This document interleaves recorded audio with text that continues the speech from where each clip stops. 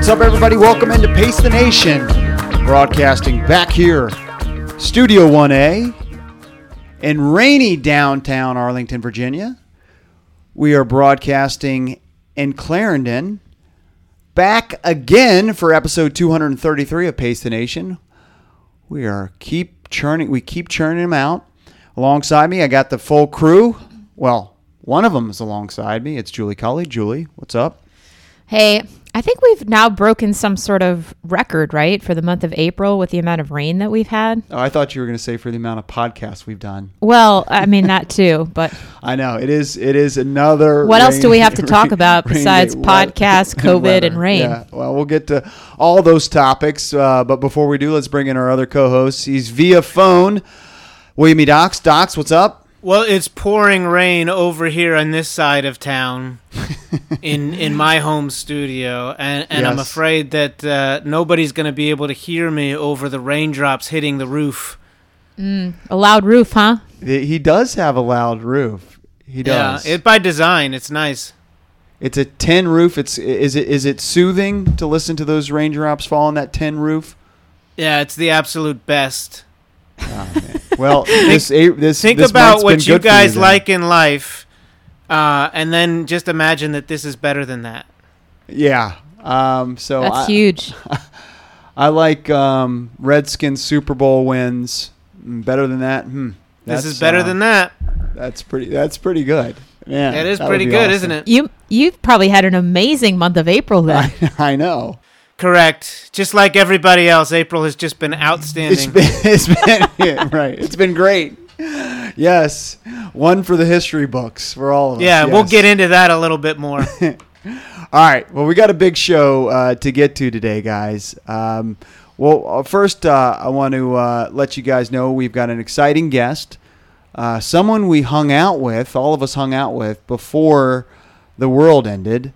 In Atlanta, our last relevant event, we've referenced it many times on this show. A team from LetsRun.com was there, including staff writer Jonathan Gault.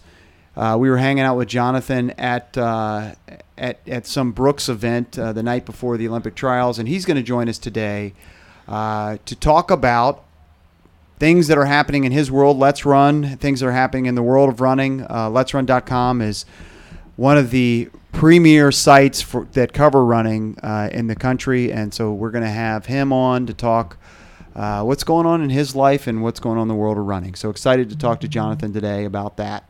And thankfully for Jonathan, he has a fairly straightforward name, so you haven't butchered it 5 times before he gets on with us. Yes, Jonathan Gault. Yes, easy. Also on today's program, I want to bring up a study that came to my attention from the University of Virginia that puts running and exercise in a positive light. So we will talk about that. But on the negative side, we had a couple of incidents happen to me and maybe one to Docs, to Pacers. I want to discuss those. Did it not happen to me as well? It happened to you as well. Let's focus on the fact that it only happened to you. Yeah. So we will touch on those topics as well, and we'll get into some other running discussions. But before we do that, and before we bring in Jonathan, are you guys just over this? I mean, I feel like I've hit my breaking point this past week for multiple reasons that we'll get into later on the show after Jonathan. But are you guys just over this quarantining and this new world that we're in for the month of April? And no, when are we going to get? when I mean, it's an obvious statement, but I'm just like it just hit me. I'm just like I'm done. All right, well, you're very soft, and I'd love to talk about that. Do you know who Patton Oswalt is? No, I do not. He's an actor, a comedian. He had a great tweet. He said, Anne Frank hid in the attic of her home during World War II for 2 years.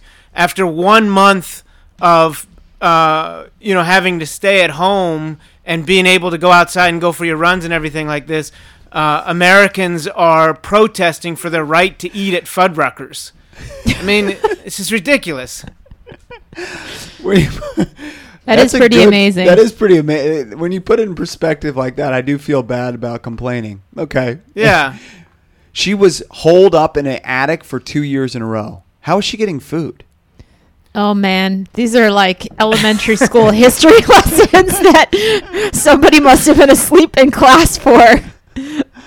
The Diary of Anne Frank. Yeah, it's a beautiful and terrible story. You know, I ask these questions because I know that there's a percentage of our audience who also doesn't know, who's afraid to ask. I think that's like the 0.01%. Okay, all right. So how was she getting her sandwiches delivered to her? Her turkey sandwiches. Farley, Anne Frank was Jewish, and she was hiding from the Nazis. So there was another. I know that. She was hiding from another she was hiding in the attic of another family's home. Okay. And you know they would feed her at night. Okay, gotcha. But she wrote a diary about her experience, and you know,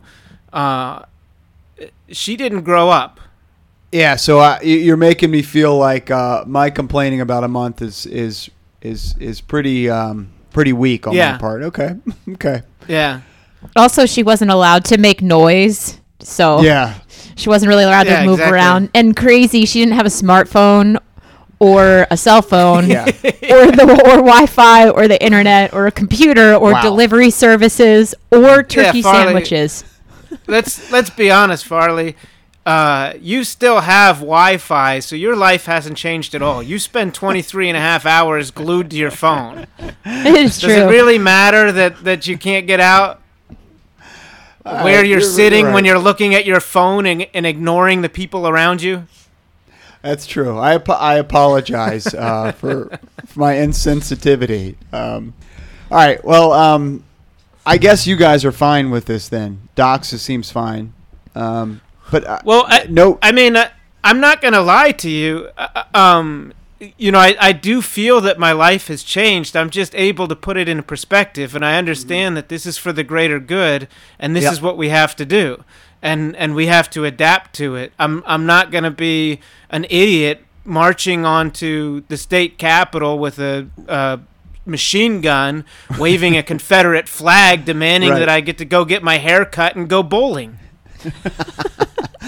Like another thing with this sense of community or something that I guess appreciate a lot more right now too is reading some of the stories about how sick essential workers are getting or what their contraction rates are, and you know, a lot of people in your industry and in retail are not able to work.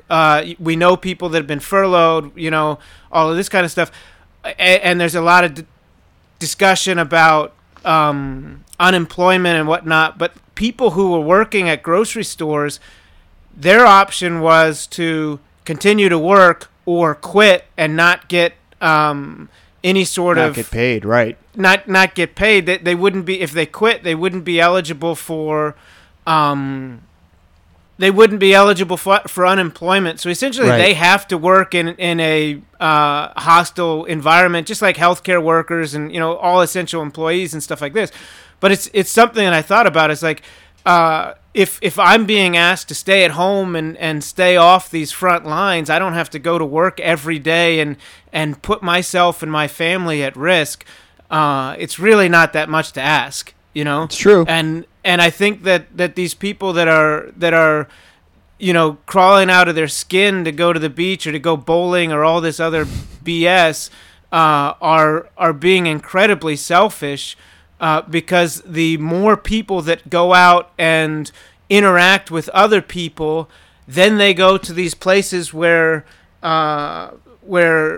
people are working on the front lines. They're putting these people on the front lines at a much higher risk. I think that's the whole thing. Right. That's what it all comes down to. Yeah, I am feeling bad now that I mentioned how it's cooped up. It's a good feeling. I understand what you're saying. Like it's a natural feeling. What you're saying. These are just the rational thoughts to combat that natural feeling of feeling anxious and being inside. I'm telling you, I'm not lying. I'm telling you, I'm also feeling a bit anxious. So these are the things that I tell myself to control that anxious feeling. Yeah, I'm with you. Right. Yeah, and I think it's on top of it. I think it's just important that we all give ourselves a little bit of like a moment here or there, right? Like, yeah, right.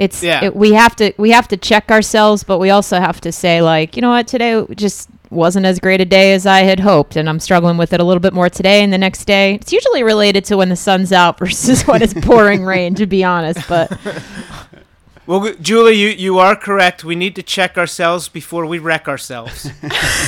I 100% agree, Docs. Totally. All right. So, Julie, your perspective, are you fed up? Are you over it? I mean, I guess similar to Docs, I feel like a greater sense of purpose with it. I mean, selfishly, I'm trying to get through. I'm supposed to finish up my master's degree a week from yesterday. So I have all my research, my final presentation, all of that goes Wednesday night. So next time we record, I'll hopefully be done. But so the last 7-8 weeks between Georgetown, Pacers, finishing my master's degree, the kids, I mean, it's been a lot to juggle. So I almost feel like a week from now, I'm going to have this massive sense of reprieve, like of peace. Yep. But it doesn't mean I'm going to go outside and start joyriding. It just means that my stress levels will hopefully go down a little bit. So I'm looking forward to that being done. It's taken me 5 years to get this degree. I know. Well, 2 kids, upgrade and a job. So it's been a long time. But anyway, that doesn't have much to do with quarantine other than the fact that there's just been a lot going on. Well, you know what? Here's the thing: is she's working so hard, and somebody's got to take care of the kids. So I'm doing the. So you're actually, and to your credit, you're doing a lot more heavy lifting with the kids right now, just so I can, finish my work up. So maybe that's a little bit of it. But yeah, I think the stories you're going to share today are going to be the main reasons why you're suddenly feeling over it. Yeah, that's true. All right. Well, that's a good tease. Yeah. Also, Farley, if you're feeling anxious, you can just listen to "Fetch the Bolt Cutters" by Fiona Apple. That was released recently, and it's a great album. And and then after you listen to that, you'll have a new sense of energy. Okay, I will listen to the new Fiona Apple. Okay, album. Fetch the Bolt Cutters. Nice. All right. Well, let's bring in our next guest and see where he's at with all of this. Excited next up to be joined by LetsRun.com staff writer. I don't know how many staff writers they have, but this is the main one who does a ton of great work. He does a lot of great articles on LetsRun.com. I really enjoy all his work on professional running, on races, on everything that's running. Jonathan Gault joins us next here on Pace the Nation.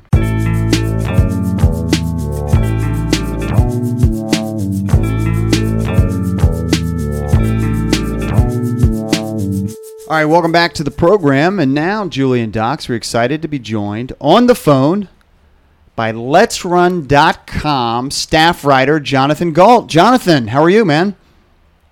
I'm doing well. Thanks for having me on, Chris. Hey, absolutely, man. Thank you for joining us. I also want to add, Jonathan has his own podcast, the LetsRun.com Track Talk podcast. Is that right, Jonathan?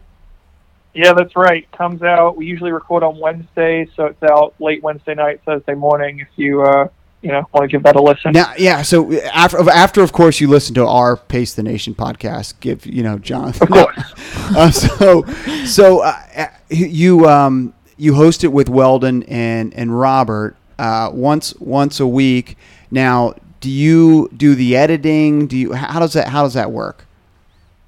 Somehow I've avoided that task. I think Weldon is usually the one who puts it all together. So I kind of just get to record it Wednesday mornings, and then it goes up Wednesday night or Thursday morning. I'm like, that's great. They took care of it. Now, how long are your shows? This is a big debate amongst the Pacers people. They want our shows shorter. How long are your shows? I'd say they average probably about an hour 30 or an hour 20. Like sometimes we've been having a guest during this whole coronavirus pandemic to sort of try, because we don't have any races to talk about. But somehow, like we had the guest on, and then we end up talking an hour by ourselves, and then it goes to like 2 hours sometimes. And people get mad. How long do you guys normally run? I mean, we'll go about an hour. What do you think, Docs? 75 minutes is about our average, I think. Yeah, I just don't know how you could get, if people want these 30-minute shows, I just don't know. They can watch TikTok. Right, exactly. You gotta let the host breathe a little bit. So I'm glad, Jonathan, you guys are on the same sort of time frame that we're on. 30 is way too short unless you're like a daily podcast, right. Like the Daily. I agree. Yeah, exactly. Can we nerd out about podcasting real quick? The three of you guys are in three separate locations when you record, right? Yes. So we use like a program called Squadcast. It's like we can see each other on video. Nice. Yeah, and so we have you on the phone here, and we're getting used to not being in the same studio, but we're so sorry. You guys are probably pros at not being in the same studio because that's just your normal. That Weldon and Robert are in different locations, right? Yeah, I mean our listeners might not call us pros, but that's our usual setup. Got it. All right. Well, Jonathan, thrilled to have you on the program. Let'sRun.com is going to be celebrating, I believe. Is it 20 years soon? Yeah, actually, we were debating about this on our podcast this week. Like, we don't know the exact date on which Let'sRun.com went live, but so the first big event for the site was the 2000 Olympic marathon trials in Pittsburgh, which Weldon was running, and those were on May 7th. So we're kind of treating that like that's kind of a 20th anniversary for us, I think. Yeah. That's incredible. I mean, it is a really powerful site in the industry. So if our listeners haven't checked out Let's Run, I assume most of our listeners have. Let'sRun.com. How would you describe what is your site? The way I like to think of it is it's like the front page of running on the internet. Mm-hmm. Like if there's something important going on in the sport, you go to Let'sRun.com.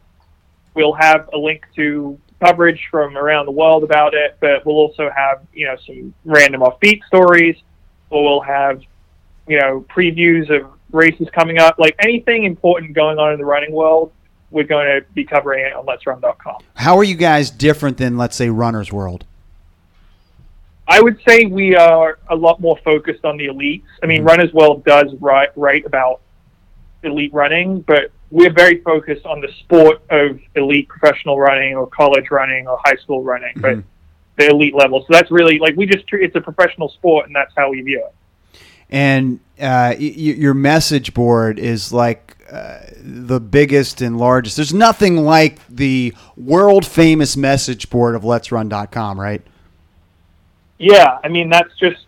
I think Robert, the way he likes to describe it is it's kind of talk radio for track and field and for distance running, because that's not really something that's covered on radio shows that people can call in and talk about. But if you have an opinion that you want to share, or you have some crazy hot take and you want to get it out there and you don't have your own podcast or anything like that, you go on the Let's Run message boards and let it rip. I love it. That's a good way to describe it. But should we be listening to anybody's opinion if they don't have their own podcast? I know. I feel like doesn't 75% of America have a podcast at this point? It's getting there. Yeah. Good point, Docs. So if you do have a hot take and don't have a podcast, yeah, you probably don't matter that much. If you own podcast equipment, apparently you have the authority to speak. Yes. That's how we got started. So, Jonathan, last time we saw you, Docs, Julie, and I saw you in Atlanta. Wow, what a difference the world is now. You were there covering the Olympic trials. I just take us back to the trials.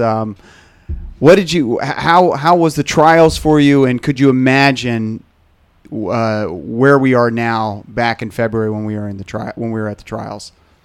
No, I mean absolutely not. Looking back now, it kind of feels like a lost hurrah, right? That was right. The last time we all got together, and they had these. What's interesting to me is in the post-race press conference, there are a lot of reporters, just sort of like, I think there was someone from CNN or like sort of more general interest reporters, and they were all very interested to get the opinions of the athletes about the coronavirus pandemic. It hadn't really, broken out much in the U.S. at that point, but they were all saying, "Oh, are you worried about not being able to go to the Olympics in Tokyo? Like, is this going to have an impact?" And I'm just kind of thinking, like, I've been through this before. Like, Zika was a big thing in 2016 before Rio. Like, the first major marathon I ever covered was the New York City Marathon in 2014, and all the people were asking them about Ebola there. I'm like, this is, this probably isn't going to be that big a deal. Like, I think there's going to be an Olympics, this thing will die down, and then within like a week or two, the whole thing changed, and now there are no running events for the foreseeable future. So looking back, I'm like, I feel fortunate we got to experience it, but I could not have imagined how much the world would change in the next, 2 months. You know what was crazy now thinking back, as you mentioned that, I was thinking about the coverage, and the president breaks in, and we were at a bar somewhere kind of watching the runners go by. Everybody was so upset that how could they break in, and let's get back to the coverage. And it was like, it was just a different vibe then, that it was crazy to think that the president was would break in to talk about, coronavirus during this huge event. Now it's totally opposite. It's crazy to think a huge event would happen, right? Yeah. Like London Marathon was supposed to be last weekend, and I'm just like, there's anyone holding a major marathon right now would be insane. It's not safe, and it's, no one's going to go to it. It's crazy. My opinion on that hasn't changed, though. I still don't think the president should have interrupted the marathon. Right. I love how Chris set that up as if like the president was like, hold on, stop this marathon. No. I have something important to say. No. Yeah, that's true. It wasn't like he was preempting the marathon and on purpose. I think it was the network that picked up the presidential speech. Exactly. Good point. Well, I think it's probably safe to say that the president didn't know the trials was going on either. I would say. I think it's safe to say that. I think that's fair. Yeah. Yeah. So Jonathan, what have you guys been, now that there's no races and not a lot of, what's been the main, what have you been covering on LetsRun.com? Well, we just wrapped up. We had a 3-week-long bracket to determine the greatest American distance runner of all time. Nice. That we had our readers vote on, and we had Jim Ryan was the men's champ, Dina Castor was the women's champ, and then Jim Ryan beat Dina Castor in the overall final. So that was pretty fun. How did you determine who won and moved on each round? We would just set up a poll, and we said voting is open until midnight on such a day. Like, get your votes in, and then whoever had the most votes at the end of that round, we'd have it, so it'd be NCAA tournament style. So gotcha. We'd have 16 matchups at once, and there was like 8 matchups and 4 matchups and 2, and then we got to the final. So that's really cool. So Jim Ryan is the best. I love that would stimulate a lot of arguments, and I'm sure the LetsRun.com message board was on fire about that. I got to pull back the curtain a little bit here, though. What's the percentage of viewers that go to the site that are men versus women? Do you guys have that statistic? I don't have the specific numbers, but we definitely have more male readers than female readers. And so that's part of it. Is we did this bracket a few months ago to determine the best race of the 2010s. I think that we got some criticism for Alicia Montano because it's just being voted on by more men than women, and so she thought it might be slanted that way. So this time we kind of broke it up, and we had like one half of the bracket was entirely men, one half of the bracket was entirely women. And that way we crowned Dina as the women's champion, because to put a woman up against a man when you've got more male readership, that's inherently going to be a little slanted. Skewed. Yeah. There you go, Julie. Nice. Good, that's cool. Thank you. Good call out. So you've done that, and you usually would be this spring racing season would be very busy for you. What would your schedule look like? Where would you have gone had we not had the world pandemic?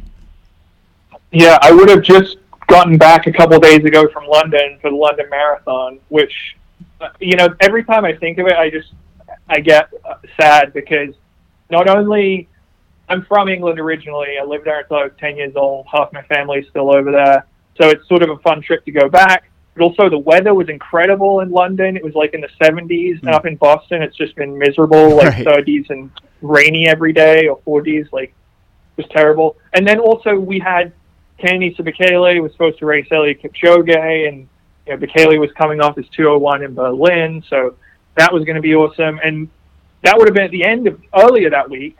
Last week, Monday would have been Boston Marathon. So that's always like a really fun, busy time on the calendar for me, because I go to Boston. I live in Brookline, like right by the course, so that's sort of a home game for me. And then go to London. It's like a really exciting week, and then none of it really happened this year. Yeah, it's crazy, and it's really sad to see, because there's such inspiring performances, like you said, at the last big event, which was for us was the Olympic trials. And I worry about these athletes, and do you think that we're going to see these whenever we can race again? Do you think there's going to be a big rust factor? Are the performances going to be what we thought they would have been this fall, or whenever we go back to racing? Or do you think there's going to be some really rusty athletes? I think there will be a small amount of athletes who maybe this benefits in terms of they get to take some time off and properly rehab an injury. I mean, if you look at Shalane Flanagan, when she won New York City in 2017, that was because she got this big break after being forced to withdraw from Boston early that year due to injury. And sometimes you can see like these big performances come off over the time when you actually take a step back and rest up. But I think for the most part, the athletes who have been healthy, I do think they're going to be rusty this fall, because they train in groups for a reason. It's easier when you're working together with people, you have people pushing you in practice. If you're isolating and just by yourself the whole time, I think motivation, it's more difficult, and just, workouts in general, it's more difficult without a training partner. So I would expect slower times this fall, if we do get major marathons this fall. All right, you guys cover a lot of the college scene. I want to, kind of direct this towards you and Julie. What do you think about the same sort of question for the college athlete? What are we looking at if we do come back this fall? Are these kids going to be as motivated or have as good performances because they didn't have a spring season at all? Yeah, I think they'll be motivated. I think the biggest thing, I would say some of them might be extra motivated because they finally get to race after such a long time without one. I think the problem is, though, we go into the summer and we're still not totally sure if there's going to be a cross-country season. It's hard to go out there and grind away, base training and log 100-mile weeks every week if you don't even know you're going to have a season that fall. And I guess I'm curious, Julie, as a coach, what are you telling your athletes? Are you saying, hey, let's prepare as if we've got a cross-country season coming up in the fall, or are you just saying we're in a holding pattern? Yeah, I mean, the last 7-8 weeks since the cancellation, I for my women that I directly coach, I've basically just been sending them a workout per week, as they've gotten adjusted to life at home, training by themselves, kind of the initial shock of everything that happened. So we've been calling it kind of a foundational phase right now, where they're maintaining some level of fitness. But, one of my concerns, especially coaching young female distance runners, is like them getting hurt and not having resources to go get help right now. So physical therapy facilities and chiropractors, depending on the state, may not be open. So it's been a time period for us to just kind of relax a little bit, still keep our finger on the pulse, but not get too crazy with it. But yeah, I mean, I talked to my two captains last weekend, and they're really concerned, and it's certainly waning on their motivation just in terms of how they're looking at the next 3 or 4 months. If you got to be ready by November. If you're going to start racing in the beginning of September, you can go and grind for months on your own. That's not that big of a deal. But I just keep telling them, look, we're all acting as if, and we all have to act as if right now. And I one of my favorite movies is Boiler Room, and Ben Affleck, I think, had that line, and he said, you have to act as if. You have to act as if this is going to happen. You already own it. You already know, this is happening. Because if you go out every morning with the question mark over your head, that's how you're going to train, and it's going to be how you perceive the season. And then suddenly, if things flip and switch and we're back at it, we'll be behind. So we have to stay focused on what our goals are for the fall. We have to act as if everything is going to be back to normal. And then if things, if we start to hear other things, then we make adjustment. But if you're trying to do it the other way, if you're saying like, well, it doesn't look like it, but we'll see, then the athletes won't be prepared. They just won't. And they need us to be the guides for them. They need us to be the ones who are saying, no, let's go. It's going to happen. Yeah, I agree with that, Julie. I mean, they definitely have to prepare as if everything is going to go on, and just get as fit as possible. I think the one angle that I guess I'd be bummed out about is that, sometimes you have kids that are late bloomers in high school that put everything together their senior year and really springboard their running career based on a strong spring season, and it kind of sucks that those kids are gonna get fall through the cracks probably in most cases.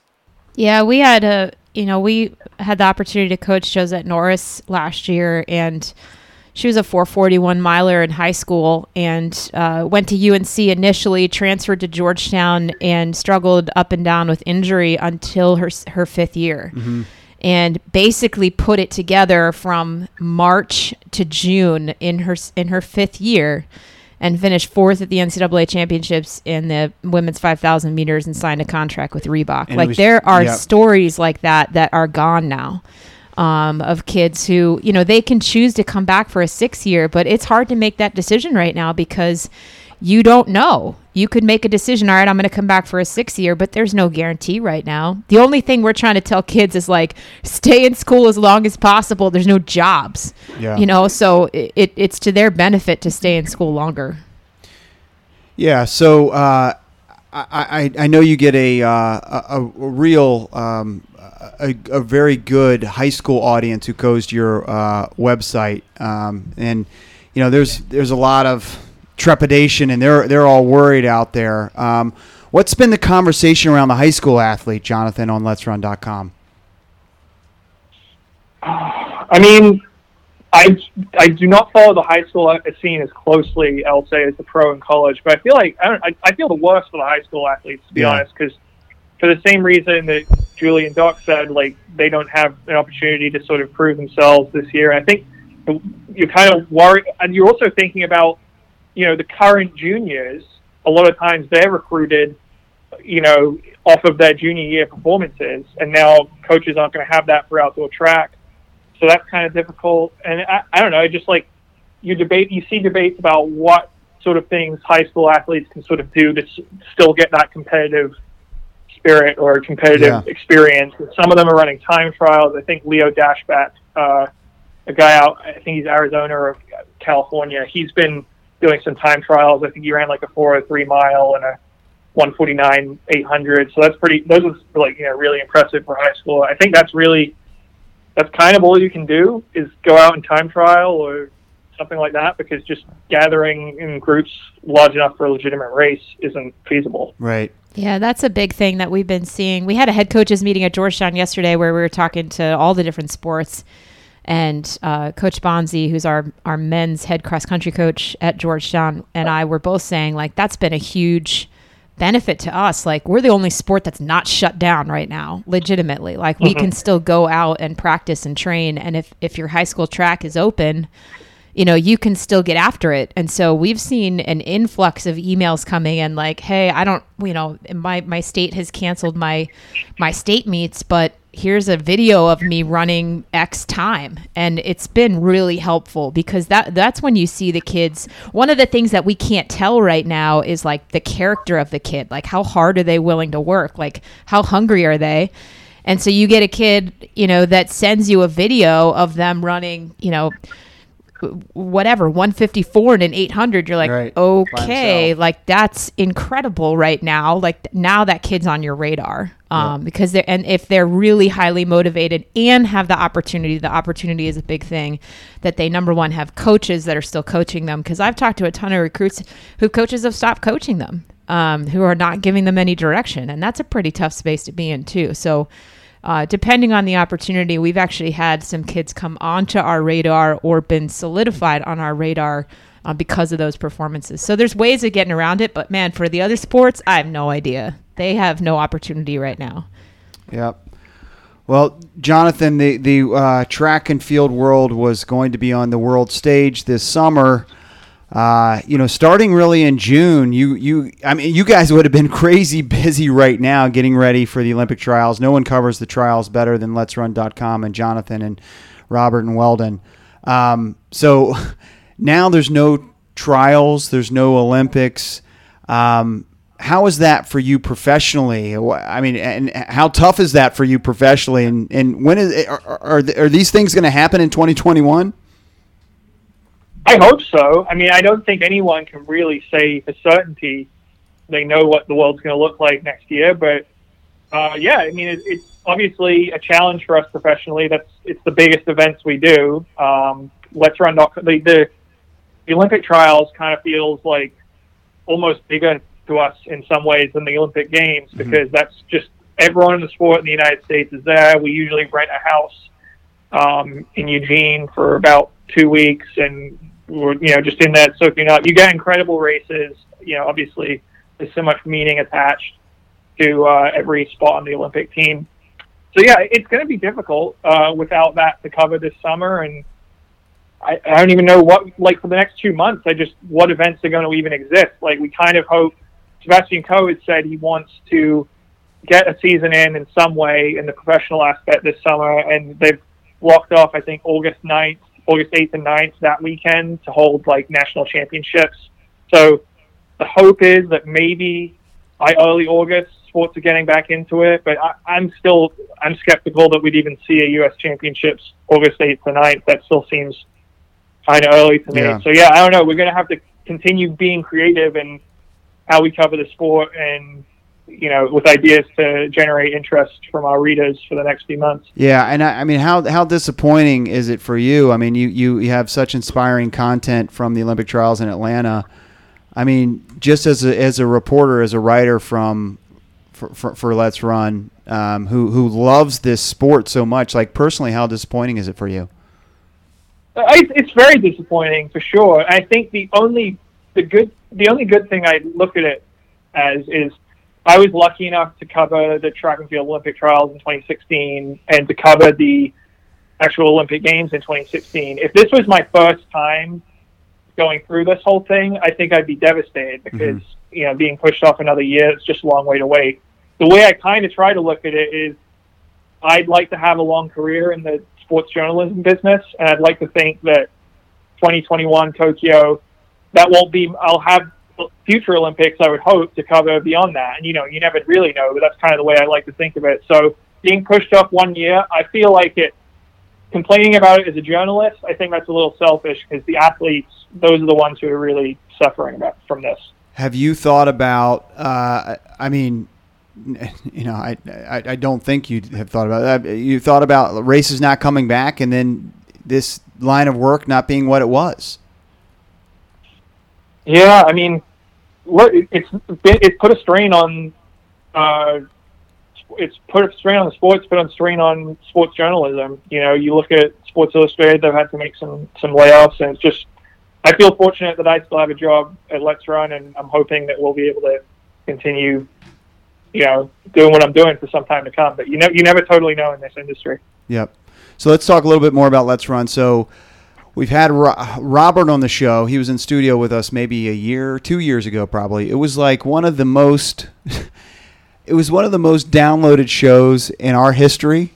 What is it about the Let's Run? No pressure, Jonathan. We need a little hit here. I know. I've been joking with him. I'm like, Robert, we gotta pump this thing up and get the media machine going so that I can beat your record for download. He's going to block you for that reason. He's going to put it at the bottom of the page. It was a record show. I mean, what is it about the LetsRun.com audience that makes them so passionate about what you guys do?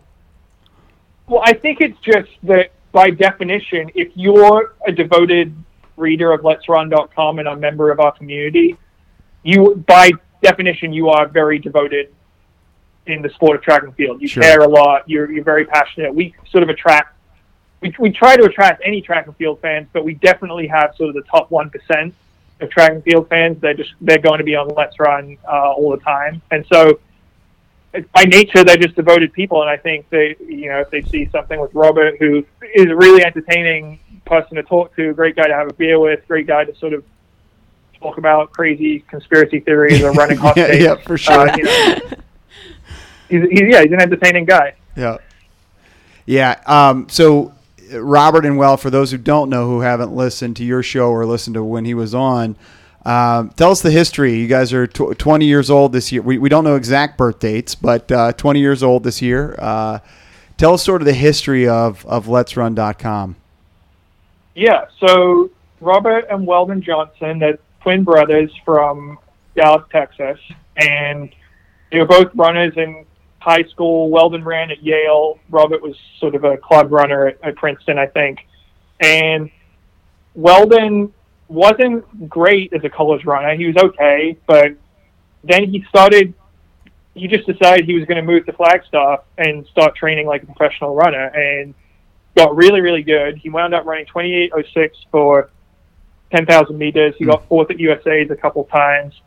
And Let'sRun.com, I think Robert basically moved out there with him for a little while and was like, hey, I'm just going to be your training partner. And Robert, his results weren't as good as Weldon's, but he was out there helping him log the mileage. And they were just thinking, they're like, okay, we're out here training, but we can only run for like 2 or 3 hours a day. What else can we do? And they're like, well, we really like the sport of running. There isn't really a website that covers the professional side. Back then, at least, certainly there wasn't a website like Let'sRun.com that existed that covers the professional part of the sport. So they're like, all right, we're just going to start this website and see how it goes. And at first, it was kind of part website, but also like part of a venture just supporting Weldon and spreading the gospel of his coach, John Kellogg. They were like, look, more American runners need to know, hey, here are training principles, here are things that you guys screw up, here's what you can do better. And the most popular article on the website is by Weldon. It's called Why I Sucked in College, and it's just the mistakes he made, why he wasn't good in college, and why he suddenly ran 28:06 as a pro. So that's kind of why they started it, is they wanted to spread information about good training, coaching, and links to stories about pros. Yeah, in Weldon locally, I think he won Marine Corps as well. I mean, so he was an awesome runner. But back then, it's crazy that just the information sharing about running, and I would say that your site is really largely responsible for the information sharing, increasing. Like when Docs and I were in college, we didn't know what other teams were doing or how much they were running or what other workouts people were doing, or we just knew what our high school or college coach gave us, and that was it. And I'd say you guys are largely responsible for a lot of that changing. Would you agree? Yeah, I mean, it was before my time. I was high school class of 09, so the site had already been kind of established by that point. But I think that, I don't want to say Let's Run's responsible for the reemergence of American distance running in the late 2000s or 2010s, but I do think that it played a small part in just spreading information and getting it out to people who didn't previously have access to it. For sure. I totally agree. Julie's rolling her eyes at me. That's not new. Why are you pulling that into the show? I know. Well, and I think that was Let's Run became an inspirational piece, in my opinion, to then it was FlowTrack that followed after that, Runner Space that followed after that, Mile Split that followed after that. So, I mean, there's been a lot of content that's kind of changed the storytelling in track and field and cross country and running in general. Yep. And it probably really all started with those guys.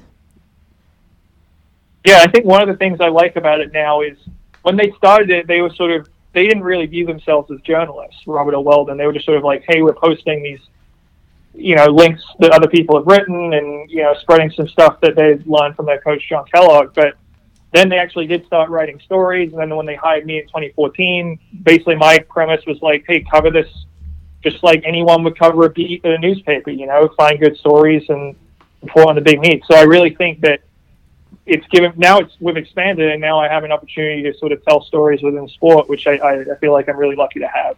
You do a great job of it too, man. I'm trying to think. I'm trying to think back on the timeline here. So it would have been 20 years ago this May, right? So it was 2000, right? Yep.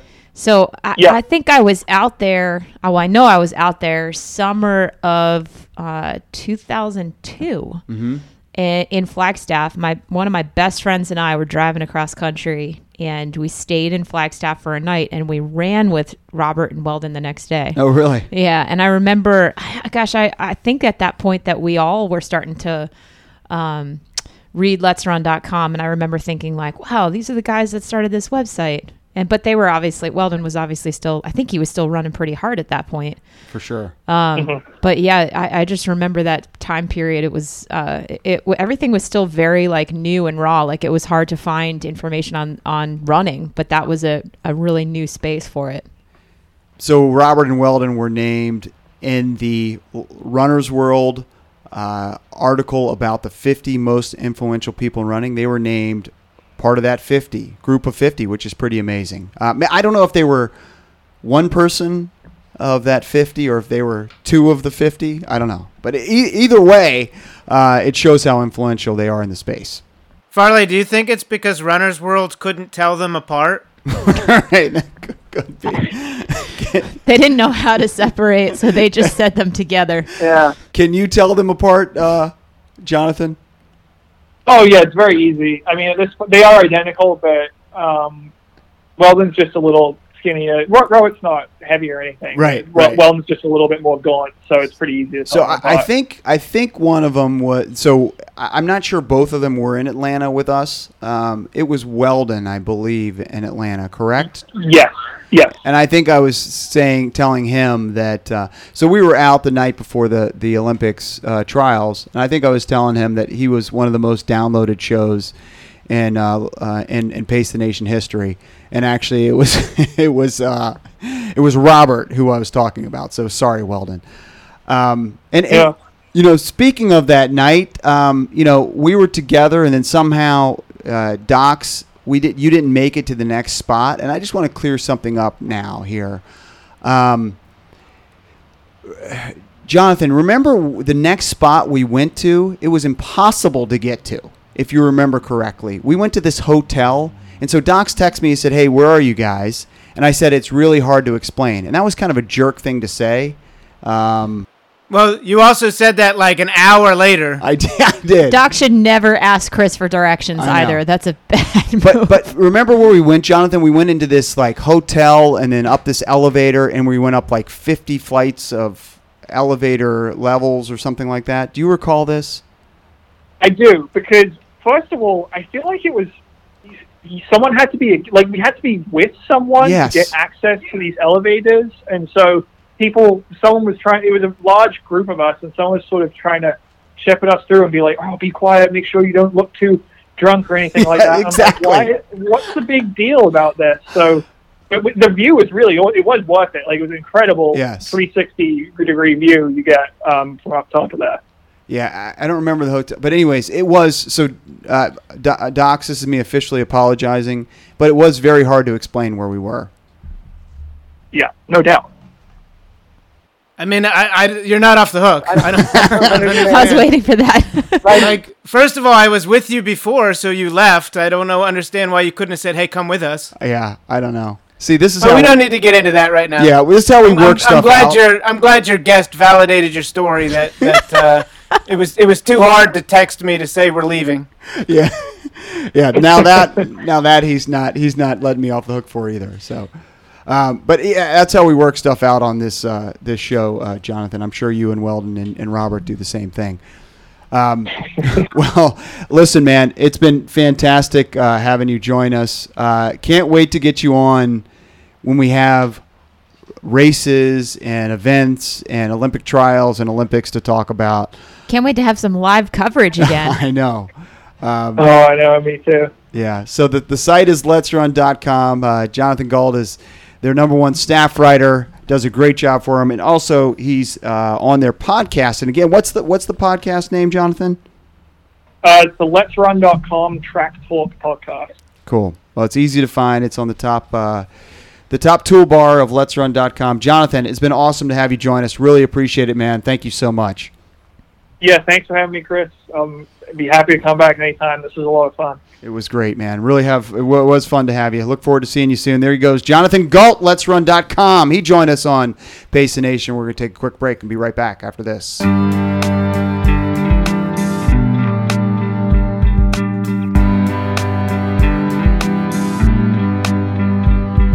All right, welcome back to the program, and thanks again to Jonathan Gault of Let'sRun.com for joining us on Pace the Nation today. Great conversation with Jonathan.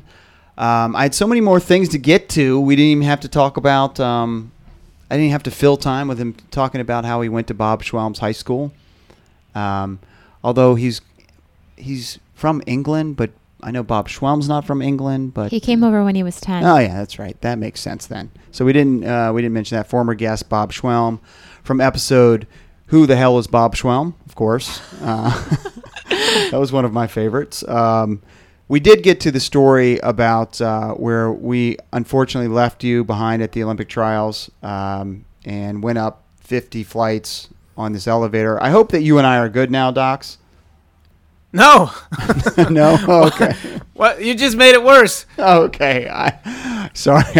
I debated bringing that up, but it's kind of a forced apology. I know. Yeah, like you basically just said it was really hard to give directions because we went to a building, a hotel, which you would never be able to find the hotel, and then we had to go all the way up an elevator. And what you don't understand is, like, it wasn't a normal elevator; it went up a lot of flights. You think I don't understand numbers? Like I got in the elevator, it's like, well, I can handle an elevator with 13 floors, but 50? Okay, now I see why you didn't tell me. All right, so I apologize on the record. I apologize. Maybe you should just apologize in general. Right. I'm sorry. I didn't make it happen, Docs. Anyways, thanks again to Jonathan Gault for joining us on today's program. So a couple other things to get into. Do we want to get into the good or the bad? I think we should leave the podcast on a good note. Okay, so let's do the bad first. So, Docs, let's start off with the bad? Yeah, so let's talk about your car situation. Oh, so this is what you're doing. This is called a mousetrap. You have much worse news than me, and so you're trying to get me to complain about my situation so that you can make me feel bad because I made you feel bad at the top of the show. Right. Well, I'll bite. Because also I know that if I tell my story after your story, it'll hit the cutting room floor. Right. Yeah. It's kind of a lose-lose for you, but go for it, Doc. Yeah, exactly. Yes, yeah, exactly. I don't know if people who listen to the show before, they know that about a year ago I had to take my car in. It was under warranty, and the dealership said that I had rodent damage, and which was not covered by the warranty. Well, I drove my car on Monday for the first time in probably a month or more, and I had a check engine light. So I brought it into the dealership, and they were like, rodent damage.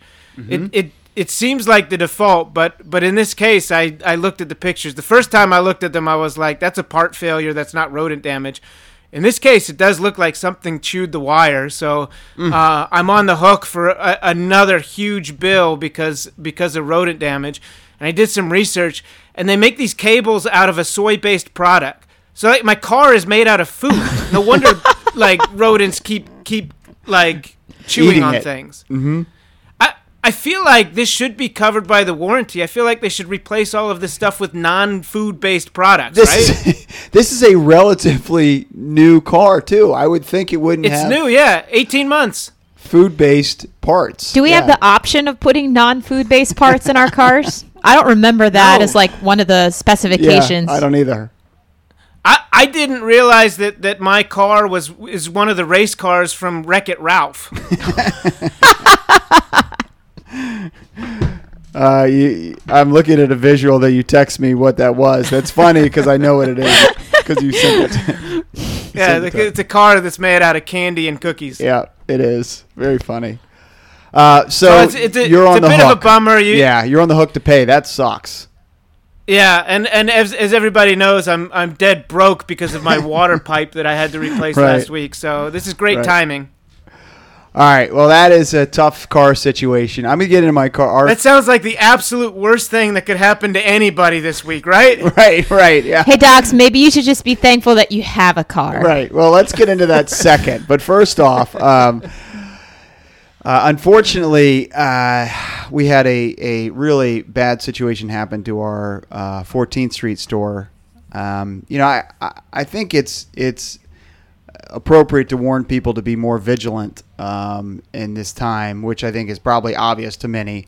But with not a lot of action happening on 14th Street, I think we were staked out and. We had a group of people break our lock with some sort of crowbar or something, go into our store, and actually they were in our store for over 4 hours, which is crazy. What? Shopping. Basically shopping and stealing. It was a looting situation. So they were in there for over 4 hours, and we have them on camera, but we didn't have an alarm, which we've changed now quickly. So they stole, shoes and apparel and just a decent amount of gear. So it was really sad, and I feel awful for my staff over there. Just a true violation. So that was really sad. Wow. We sent out. We sent it out on Facebook or something like that. I think Instagram. On Instagram. Just such a great, overwhelming, positive response from the community.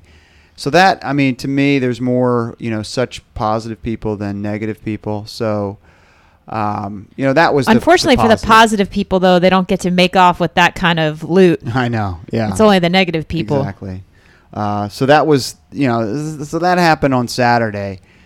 On Sunday, I took the kids, while Julia was working on her degree that we talked about earlier, I took the kids to the creek, walked around the creek, and we don't really drive our car that frequently, but took the kids there.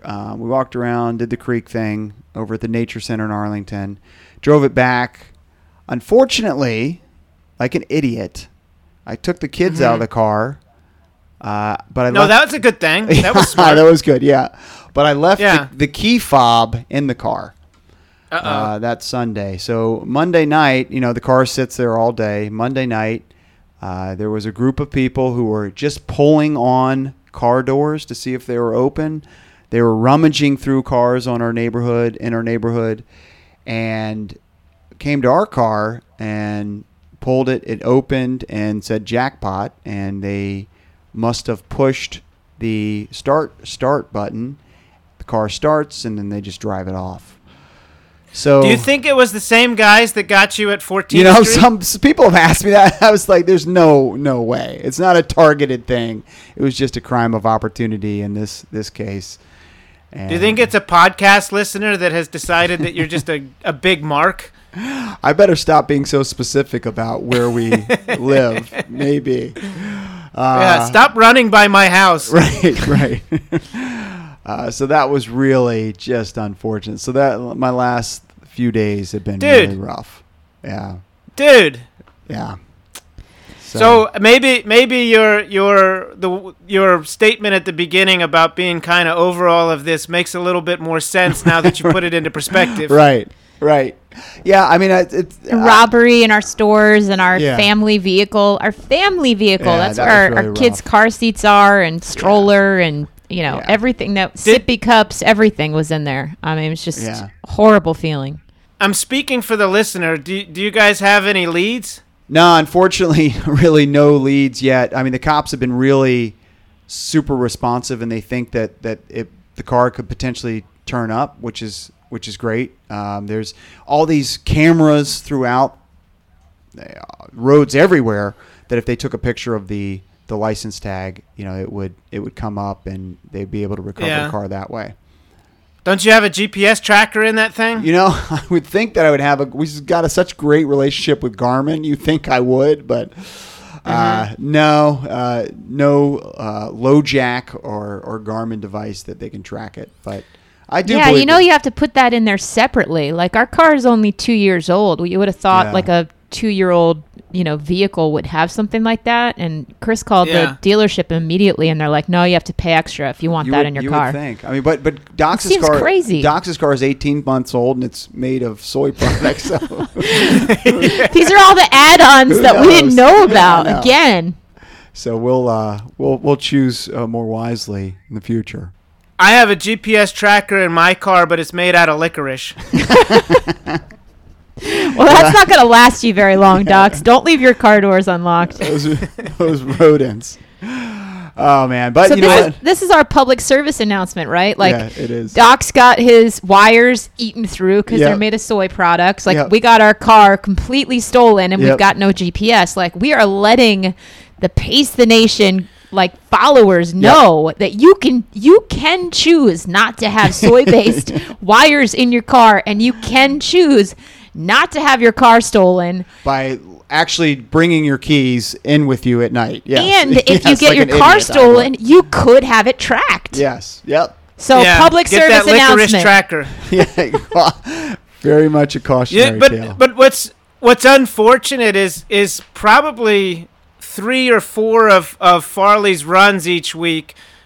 He just takes his Garmin watch and leaves it in the car, and he drives the route at running pace while he listens to podcasts. It's unfortunate that you didn't leave your watch on, because then you could just check your Strava to find out where your car was. I know, it's true. Yeah. There are certain things that Chris Farley doesn't forget. Like, he might leave the key fob in the car or forget to lock the front door, but he does not forget to have his Garmin charged and upload to Strava. Yes, I wish that our family vehicle was as valuable as my Strava. As your Strava. Yeah. All right, this podcast, of course, is sponsored by Pacers Running. Pacers Running with 6 area DC-based locations. Pacers Running is for every run. We are recovered and ready to rock for you on virtual fittings, shipping shoes out, all that stuff. So check us out, runpacers.com. A lot of things going on. We can help you. New runner, old runner. Any type of runner you are, runpacers.com. Also want to mention, Docs, our new sponsor. I want to get this in. I had made a note to get this in during the sponsor read. Random Row. Random Row is a new sponsor, and usually I have to call you to do this sponsor read, but Random Row, you can go to Cold Country Salmon to get Random Row beer, just like Julie did this week. Wait, they're a sponsor? Why'd I spend that much money? I know. That's a good. What the heck? That's a good point. But you can buy Random Row beer at Cold Country Salmon, like Julie did this week. What's your favorite beer that you drink, Julie? The Mosaic. The Mosaic, yeah. I think I called it the Hazy Pale Ale. Which is the description of the Mosaic. Julie, he kept calling the beers. He's like, I like the beer that's the Dippa, and I also like the Hazy Pale Ale. Which is actually, they have names, they've right? Got names. Yeah. Pretty good pitch guy I am. Random Row beer. Get them at Country Cold. Glad Random Row sponsored us. Good move. Yes, Random Row beer. All right, we're going to move to the positive story about exercising. And this comes from UVA researchers, so it's obviously super credible. They found that regular exercise may reduce the risk of acute respiratory distress system, which is a major cause of death in patients with COVID-19. So this acute respiratory distress system, I'll call it ARDS for short. So ARDS is a... Did you just coin that? No, it's actually in the article called ARDS. ARDS affects between 3 and 17% of all patients with COVID-19, and you can better ARDS by exercise. So just by exercising, you can reduce your risk of ARDS by about 50%. And ARDS, again, causes issues with COVID-19. So reduce your ARDS by 50% just by exercising, and then you're much less likely to be negatively affected by COVID-19. So not surprising that running and exercise will help you through this this pandemic, not only emotionally, mentally, but actually physically as well. So that was a pretty cool story. We will tweet out this story from UVA Today, which again, love that UVA Today. Pretty cool article. Yeah. Well, which of these two things do you guys think is the more important aspect of running right now, or running during these times? The mental health aspect of making yourself, giving yourself that release, or the part that keeps you from dying. right. Which one do you guys like better? I think Chris is going to go for the mental health piece. You know what? You're right. I would have said the mental health is the most important, but you're right. At the end of the day, if it keeps you from dying, your mental health really isn't important if you're if you're dead. Yeah. Yes, correct. Come for the mental health help. Stay for the not dying. Yes. There was also a cool article that one of our coaches sent us this morning about the benefits of vitamin D during COVID-19 and how vitamin D is something that they have found when there's higher levels of it in the body and in the system, there's a higher ability to combat COVID-19. So how do I get vitamin D?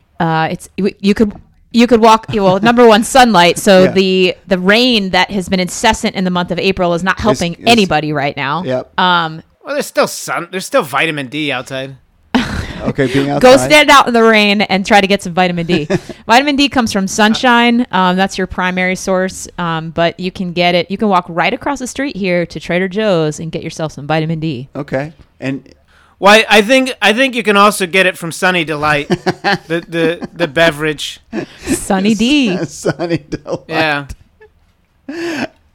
Do they still sell? Isn't that the commercial where they'd be like, "Oh, the purple stuff. Oh, yeah, there's the red stuff." Like, I love the purple stuff. Sunny D. Yeah. Are they a sponsor, Docs? I know you're a stickler about mentioning it. Was a good line. I don't even know if Sunny D's still we'll around. Make an exception. Yeah, I know it was a good line. So we can make an exception. This is saving lives, Chris. Yes, good point. We'll also tweet that article out. Yeah, we'll tweet that article out as well. Don't hold your breath.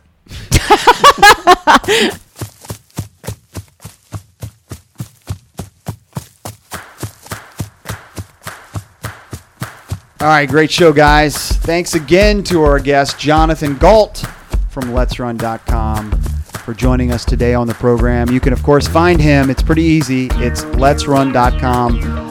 You can find him and all his stories. He's a staff writer there. He does a podcast as well. Great show. I needed the I came in really negative to this show today, but you guys really lifted me. So I appreciate both you guys for lifting me up today. Good laughs. So happy now you'll actually leave and stand by the cause, Chris. Yes, exactly. This is definitely the best part of the week. Yes, no doubt. All right, that's William E. Dox, and for Julie E. Cully, I'm Chris Farley. This is Space the Nation. We'll see you next week.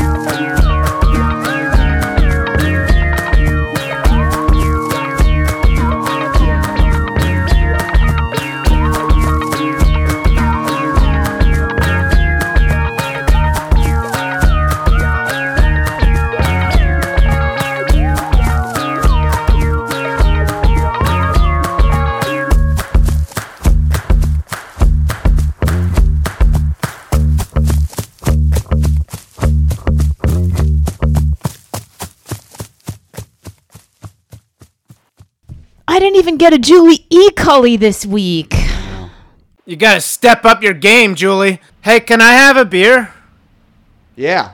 One of our beers? Yeah, we have tons. Just one beer. Yeah. For tomorrow. Yeah. Yeah. Chris will run with it. He'll shake it all the way to your house, and I'll leave it on the front doorstep.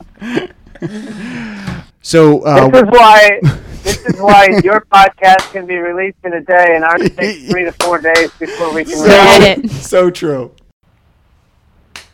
Some follow-up questions. Where in England are you from? I'm from Woking, which is in Surrey, if you know where that is. Okay. I have a girl coming from Surrey Wow. in September, Nice. transferring from Oxford.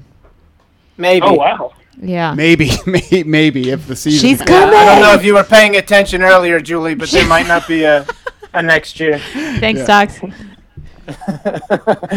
Next question. Since we're starving for content, would Let's Run be interested in covering a race between Julie and Chris Farley?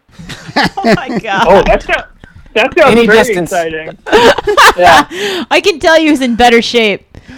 I don't know. I run about 15 miles a week. Chris runs about 60. Hey, we'll put Battle this of on. Texas. We'll hype it up. Yeah. Yeah, exactly. And I'll talk to Megan, and she can draw the distance out of a hat. She's been wanting to do that for a while. Oh, really? Okay. All right. And we'll get Jonathan cover it. And Julie's got a better PR in the 5K than me. Yeah, probably more than just the 5K. Probably. I don't know. Yeah. They're probably. He still got me beat in the 1500, though. Yeah, I'm never going to live that one down. Yeah. All right. Well, now we're getting off the rails with our guest who's got to go. Dude, it's big group. That's what I do.